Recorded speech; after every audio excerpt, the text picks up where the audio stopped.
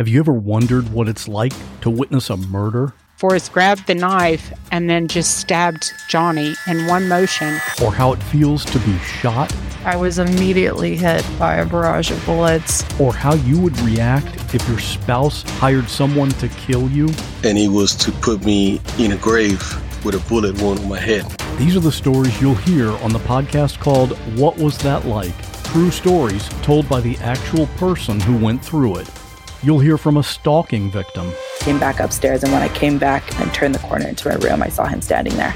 You'll hear from a man who was kidnapped and tortured. I would do anything, say anything, to simply get away.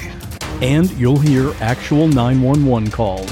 Take a deep breath. Oh my God! Take a deep breath. Oh my God! Take a deep Oh my God! Real people in unreal situations.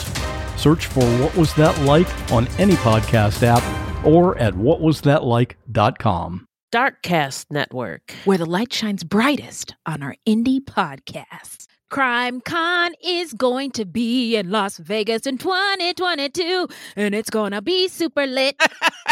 We are pretty excited to be able to attend again and meet up with some of the folks that we met last year, plus meet some new true crime buddies, hopefully you. That's right. We'll be on Podcast Row with many other great podcasts. Plus, there's going to be tons of sessions, big personalities, and entertainment with plenty of opportunities to meet other like-minded folks. Please join us from April 29th to May 1st. And did we mention it's going to be in Las Vegas? Viva Las Vegas! Tickets are on sale right now. Just go to crimecon.com and be sure to use the code Fruit Loops. That's FRUITLOOPS to save 10% and let them know we sent you. That's crimecon.com. Use the code Fruit Loops. We are so excited to meet you. This podcast contains adult themes and language, and some of the things that we discuss may be disturbing to some listeners. Listener discretion is advised.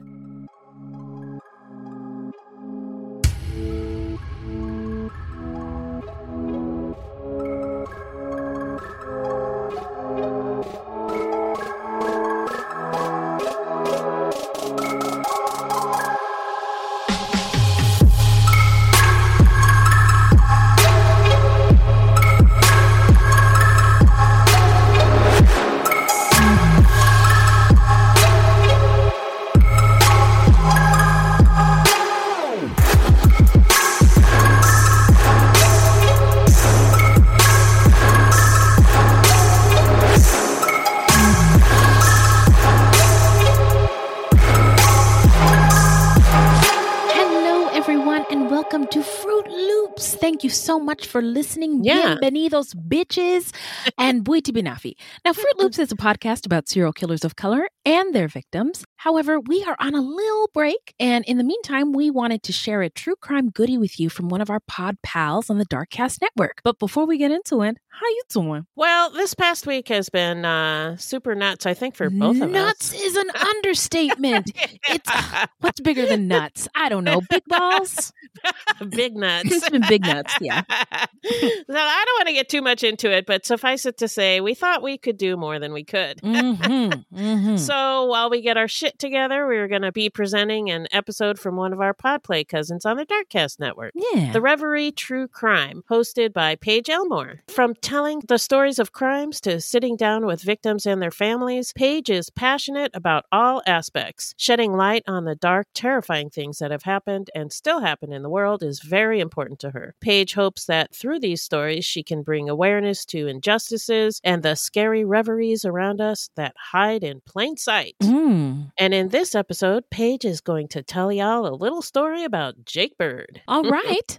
So here we go. Enjoy. This podcast is sponsored by BetterHelp Online Therapy. People don't always realize that physical symptoms like headaches, teeth grinding, and even digestive issues can be indicators of stress. And let's not forget about doom scrolling, sleeping too little, sleeping too much, undereating, and overeating. Okay, so the copy here says to talk about my experience with stress. Oh boy, do you have an hour? Where do I begin? Work, bills, life, family. I could go on for a very long time. And I actually do though, in therapy, which is so helpful for me so I can manage, deal, and get through it. Stress shows up in all kinds of ways. And in a world that's telling you to do more, sleep less, and grind all the time, here's your reminder to take care of yourself, do less, and maybe try some therapy. BetterHelp is customized online therapy that offers video, phone, and even live chat sessions with your therapist, so you don't have to see anyone on camera if you don't wanna. It's more affordable than in-person therapy. Give it a try and see if online therapy can help lower your stress. This podcast is sponsored by BetterHelp, and Fruit Loop Serial Killers of Color listeners get 10% off their first month at betterhelp.com/fruit. That's BETTERHELP.com/fruit.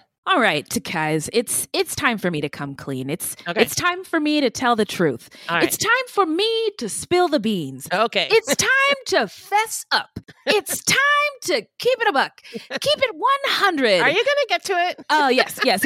So sometimes after dark, I sneak away and play Best Fiends. Others may wonder about my mysterious disappearances. They say, who does she think she is? David Blaine? David Copperfield? I say none of the above. In fact, I'm having so much fun playing Best Fiends. Ever heard of it? Why, yes, I have. I love Best Fiends. I love collecting the little monsters when you play so I can level up my fiends. Also, I love going in for the super long matches to free up the board and beat levels. Ooh. I am happy to report that I am on level 440. That's amazing. Okay, friend, I see you flexing over there. Now, Best Fiends is a free-to-download mobile puzzle game with thousands of exciting new levels for new adventures and challenges every time you play. I am on level 304. Beth, tell them about the offline play. Yes, of course. There is offline play, so you don't even need Wi-Fi or the internet. Oh, good. So download your new favorite getaway, Best Fiends, for free today on the App Store or Google Play. You'll even get $5 worth of in-game rewards when you reach level 5. That's friends without the R, Best Fiends. Hello and welcome to Reverie True Crime. I'm your host, Paige. During the night while you're fast asleep in your home, feeling safe and secure, you never know who could be lurking outside, praying and plotting, which is a terrifying thought. Today's episode is a chilling case that involves a petrifying break-in during the dark, early hours of the morning, and a hex that was put on people that seemed to be successful. Or was it mere coincidence? Let's get started. Charles and Dealey Bird adopted a little boy who was born on December 14, 1901. They named him Jake Bird. The little family lived somewhere with, quote, one post office in the countryside of Louisiana. Jake Bird moved out of his home at 19 years old and could never stay in one place for long periods of time. Jake was a drifter who was always on the lookout for new job opportunities. He grew up in poverty and had a rough childhood. However, it seemed that now he wanted to better his situation. He would usually work as one of the section gang laborers, also known as gandy dancers with railroads. It was called gandy dancing due to the workers waddling like ganders when they ran on the railroad ties in a movement that looked like silly dancing. Also, the lining bar of the train tracks started to be known as a gandy lever to keep the railroad tracks aligned. Jake's job was to maintain certain sections of the railway. One person would hold a bar, and a few others would use rail tongs to get the rail in the correct spot. In the U.S., section gang workers were usually immigrants and ethnic minorities who needed to work no matter how terrible the pay was, and even if the working conditions were awful. Jake was definitely putting in tough physical labor, and with this job he was able to travel around really easily in the trains. The travels from town to town would eventually come to a halt on October 30th, 1947. Jake was prowling down a street in Tacoma, Washington, up to no good. He went around to the backside of someone's home and discovered an axe in their shed. Jake began to strip down naked as a jaybird. He grabbed the axe and proceeded to make his way into the home. Inside was Bertha Klutt, a Russian-born woman who was 52 years old, and her daughter, 17-year-old Beverly. Jake was running stark naked through their house, wielding the axe. He went into Bertha's bedroom and stole $1.50 out of her purse. Bertha's bedroom was across from the kitchen, and when Jake got into the kitchen, Bertha was behind him. He took the axe and began to beat her with it, eventually using it to chop her. Beverly heard the shrieks and cries of her mother and came barreling down the stairs to see this disturbing scene. Fear and adrenaline struck as she ran towards the stranger in her home, clutching him from behind, doing her best to get him off of her mother. As hard as she fought this man, he overpowered her and heartbreakingly mutilated both the mother and daughter. It was a little past 2 a.m. when the neighbors heard the blood-curdling screams that would put chills down anyone's spine, and immediately they rang the police station. The officers got on the scene a little too late.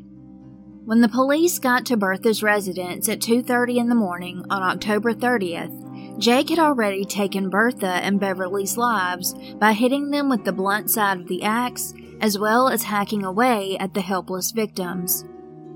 The police began to do a walkthrough of the home, and they saw a man take off through the back door, darting through the backyard and hopping over a picket fence. The police began to chase him. Suddenly, after leaping over too many fences, there was nowhere left to run.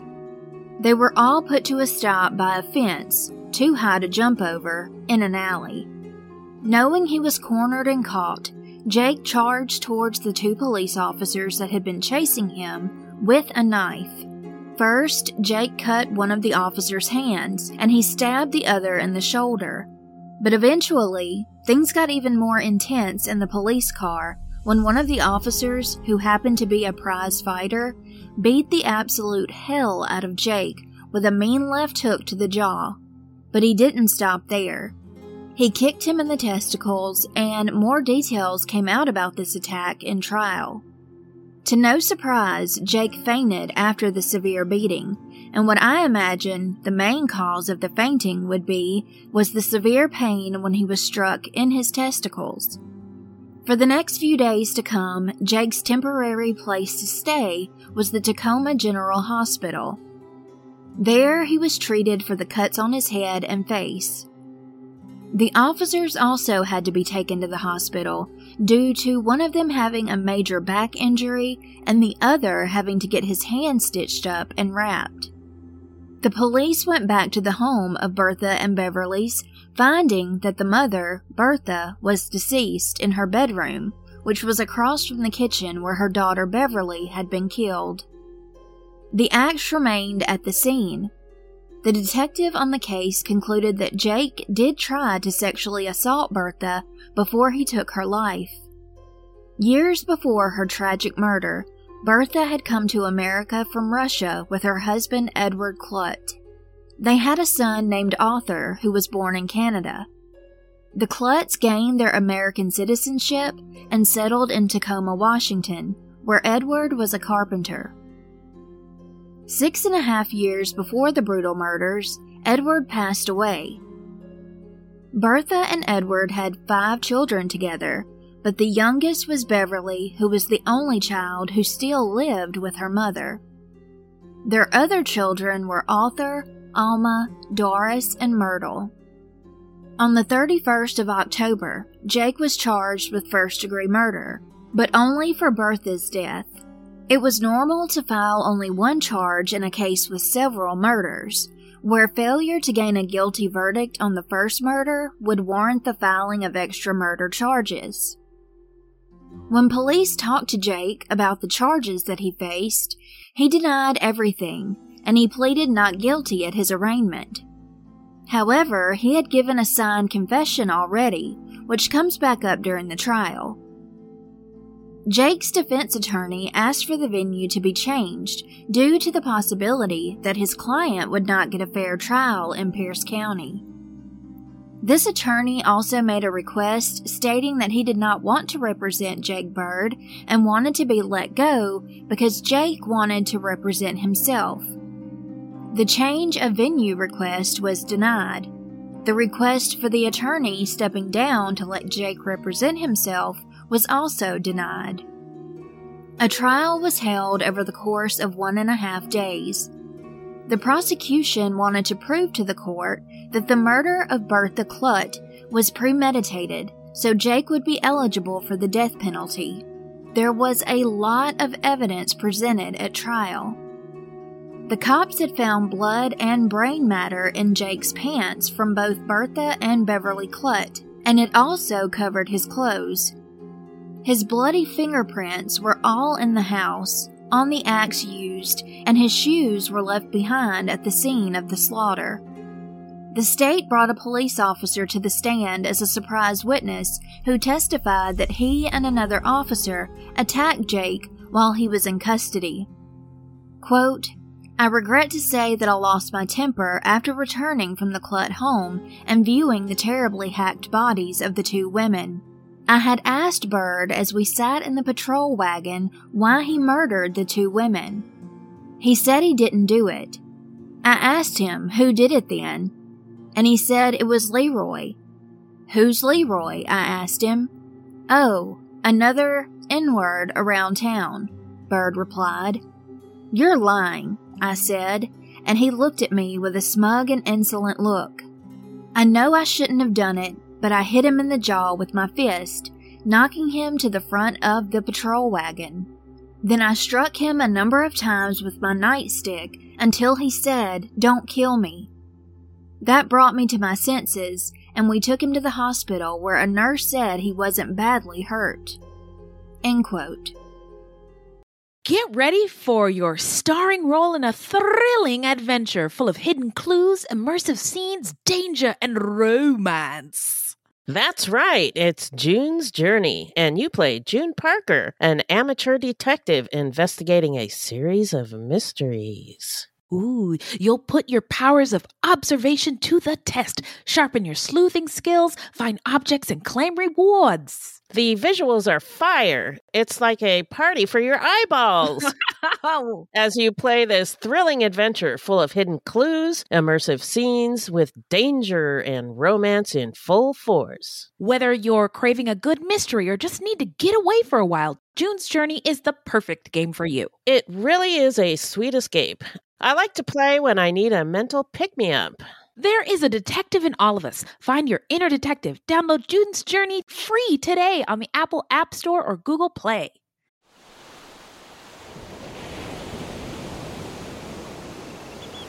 Did you guys hear about that couple that went on vacation and one spouse murdered the other? In fact, the entire vacation was planned just so that they could make the murder look like an accident. Ah, so like a slaycation. Oh boy, sounds like a fun new true crime podcast to me.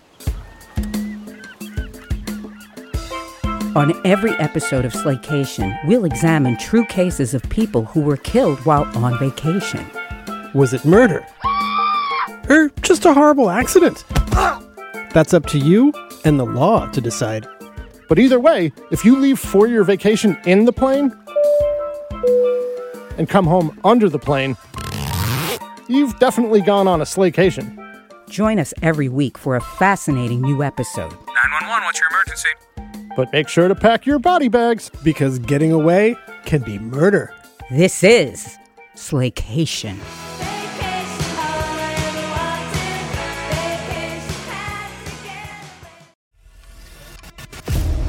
"24 hours ago, I found out the person I'd been dating and seeing for the last 6 months as a con man." That is my sister Emma. Andrew Tonks's lies had been so convincing, she'd invested $300,000 with him. However, the tables were about to turn on Andrew. What he didn't know was that Emma had discovered his real identity. But to get any chance of justice, Emma had to act like it was business as usual. Coming up in this series, and that's when murder, all this stuff goes through my mind. I'm really, really scared. I'm assuming Sarah has watched too much Netflix and figures I've been defrauding you. Couldn't be further from the truth. that's what this was, a real-life story that seems so unbelievable, but it was actually true. A true story that all starts with one simple swipe to the right. I'm Sarah Ferris. And I'm Emma Ferris, and this is my story, Conning the Con.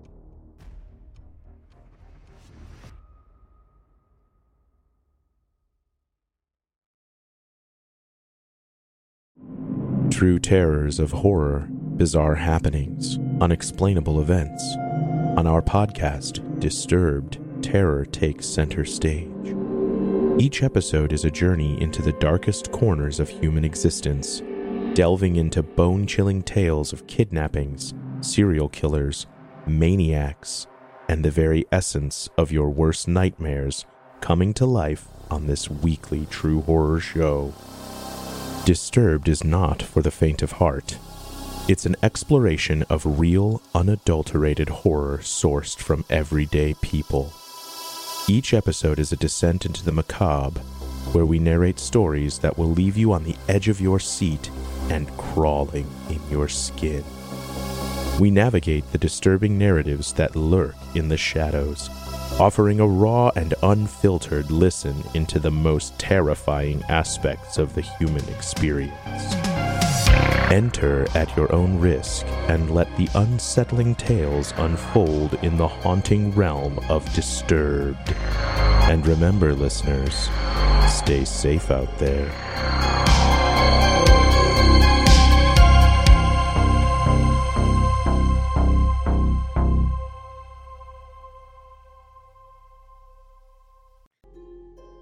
As I mentioned earlier, Jake had confessed, saying he was expecting what he called an easy robbery that went wrong. He also said he brought the axe from the shed, quote, to bluff off anyone who tried to bother me. Jake claims that he tried to tell Bertha he just wanted her money and to get his shoes, then he would leave. However, things got heated and he took their lives. He also had an excuse for stabbing the police officers. Jake said he believed the cops were going to shoot him once he was cornered in the alley, and that's why he took out his knife and began to attack. When the prosecutor went to put his signed confession into evidence, Jake's defense attorney objected immediately. He stated that his client had said those things under duress, and it was inadmissible.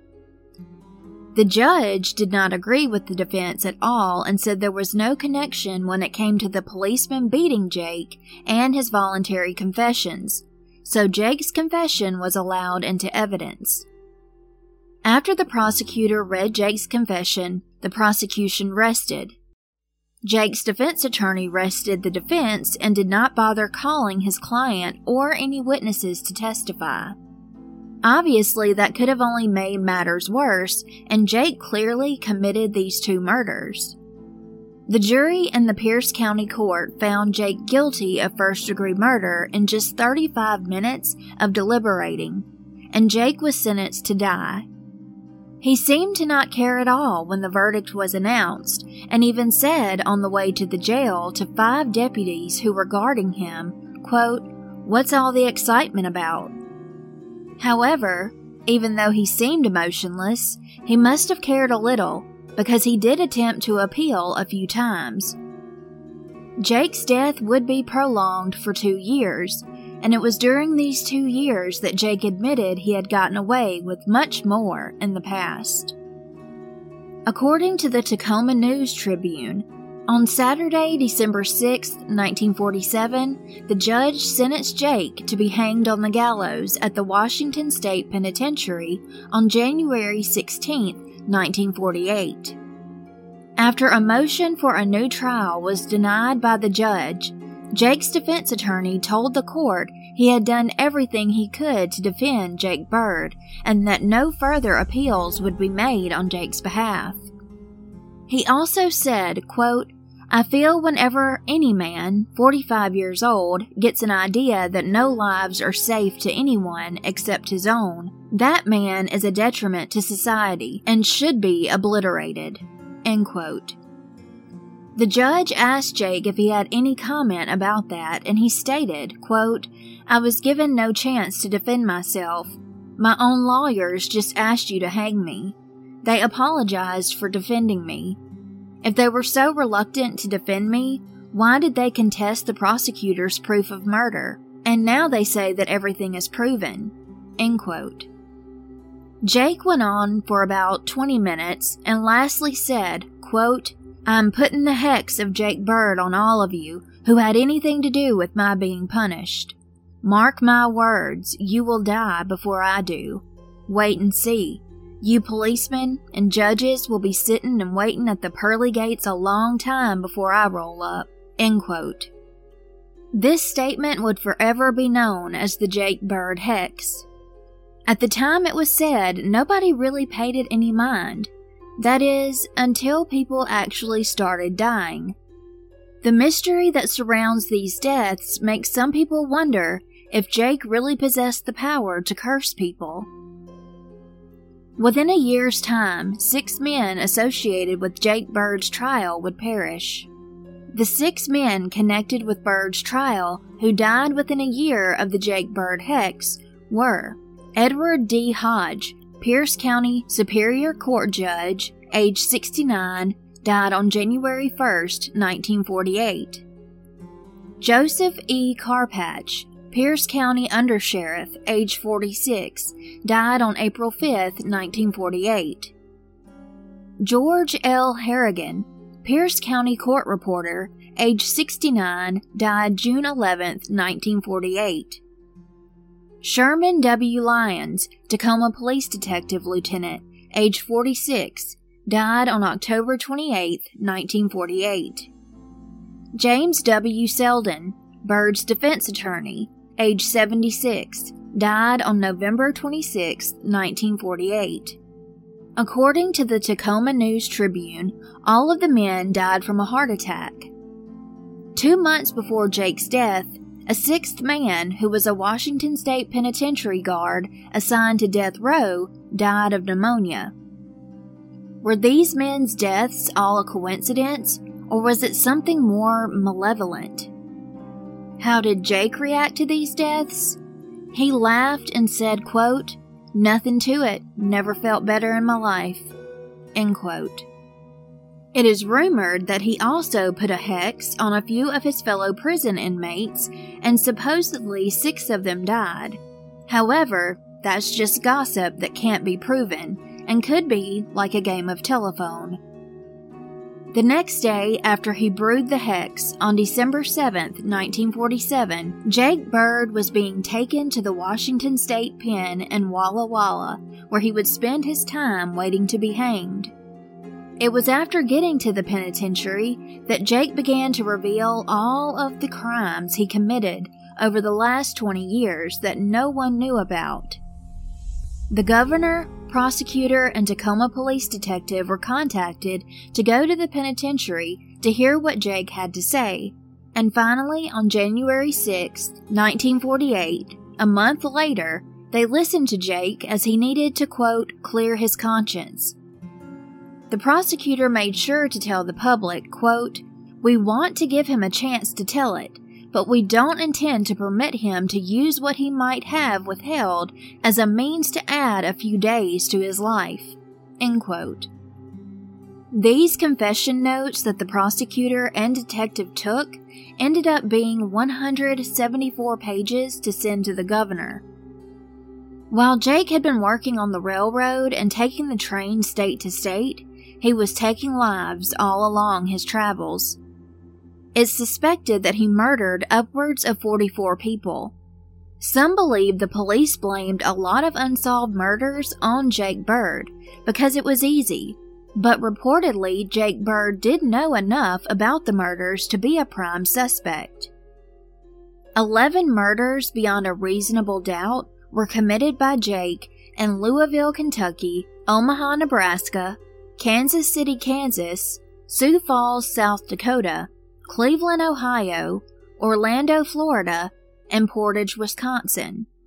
In the murders that were confirmed to have been committed by Jake, most of his victims were white females, and most of them had their lives taken away from them with hatchets or axes while in their homes. While awaiting his death, psychiatrists studied Jake Bird and said he was a psychopath, that he developed a sick satisfaction when he saw women shrinking down and recoiling in fear. Jake was supposed to be hanged on January 14, 1949, but his new attorney requested a move for a stay of execution to allow him to appeal. The motion was allowed, but only if the court would agree to look over the case, which the U.S. Court of Appeals refused to do. The judge set the new execution date for July 15, 1949. Again, Jake's defense attorney filed a motion for stay of execution so Jake could file another appeal, but the motion was rejected, and the execution date stayed the same. The night before his death, Thursday, July 14, 1949, Jake had his last meal while talking to his attorney for a few hours. He said to his attorney that he could be a good loser about the whole thing if he believed that everything possible had been done in an attempt to save his life. Later that night, he was taken to a cell near the gallows. There, Jake had his head shaven and was given new clothes. The clock struck midnight on July 15, 1949, and Jake's time was up. He was walked from his cell to the gallows. 125 witnesses were there, but Jake said nothing at first. While he had the noose around his neck, above the trap door, a volunteer prison chaplain began to read a note that Jake had written that said he didn't have any spite towards anyone, and he hoped that he could be forgiven for all the wrong that he had done. Before the chaplain could even finish the note, the trap door flew open and Jake Bird plummeted 5 feet below to his demise at 12:20 a.m. He hung and swayed for about 14 minutes, then was removed from the rope, and a physician pronounced him deceased. Jake was buried in an unmarked grave in the prison graveyard, only to be recognized as convict number 21520. Jake had left his riches of $6.15 to his appeals attorney. He may not have been formally educated, but he did achieve a smidgen of notoriety as a, quote, jailhouse lawyer. Since, as we know, Jake many times argued his own case in front of the court, he did have a good bit of knowledge about the law. Plus, he had people against the death penalty on his side and successfully prolonged his execution. That's how he gained the nickname and infamy. Even though Jake could have murdered upwards of 44 people across the U.S., his case did not get noticed much in the national press at all. However, he is recognized in history of murderers to be one of America's most prolific serial killers. Unfortunately, there is no information or even names that I could find of the other victims of Jake Bird. This concludes today's episode. As always, thank you so much for listening, and until next time, stay safe and take care. Well, that's all, folks. We hope you enjoyed that. Check the show notes for details on where to find out more about today's feature and also about the Darkcast Network. In the meantime, where can the people find us, Beth? Our website is fruitloopspod.com, and you can find us on all the social medias using Fruit Loops Pod. Our Facebook discussion group is Fruit Loops Pod Discussion on Facebook. You don't say. Yeah. And if you want to support the show, you can send us a donation on the Cash App. Just Google Fruit Loops Pod Cash App, or you can become a monthly patron through our Podbean patron page. This will help us pay for things like our website and pod hosting. There's no minimum and no commitment. Even $1 would help. And as always, we have merch for sale on our website. That's right. Now, this is a weekly podcast and new episodes drop every Thursday. So until next time, look alive, y'all. It's crazy out there.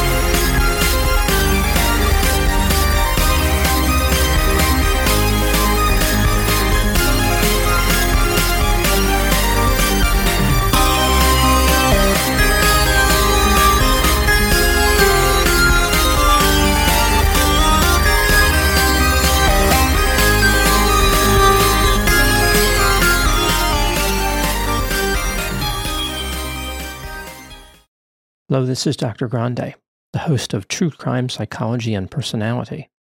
On my podcast, I explore and explain the pathology behind some of the most horrendous crimes and those who commit them. We discuss topics like narcissism, psychopathy, sociopathy, and antisocial personality disorder from a scientifically informed perspective. What is a narcissist? How do you spot a sociopath? What signs can you look for to protect yourself from these dangerous personalities? It's not just about the stories, but also the science and psychology behind them.